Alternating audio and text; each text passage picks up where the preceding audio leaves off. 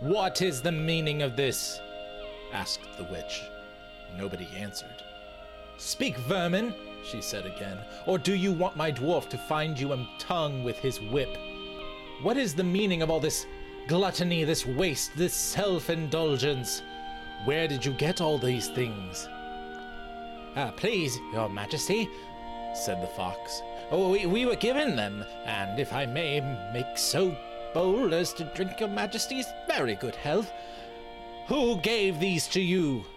Said the witch. Father Christmas, stammered the fox.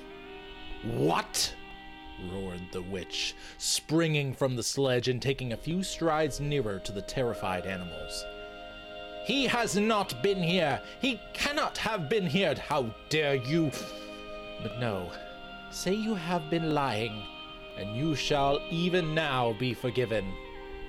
At that moment, one of the young squirrels lost its head completely. He has! It squeaked, beating its little spoon on the table. Edmund saw the witch bite her lips so that a drop of blood appeared on her white cheek. Then she raised her wand. Oh, don't, please don't, shouted Edmund, but even while he was shouting, she had waved her wand, and instantly, where the merry party had been, there were only statues of creatures. One with its stone fork fixed forever halfway to its stone mouth.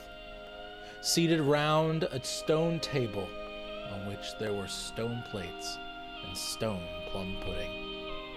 And as for you, said the witch, giving Edmund a stunning blow to the face as she remounted the sledge, let that teach you to ask favors for spies and traitors.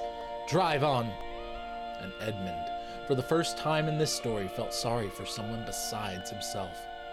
It seems so pitiful to think of those little stone figures sitting there all the silent days and all the silent nights, year after year, till the moss grew on them and at last even their faces crumbled away.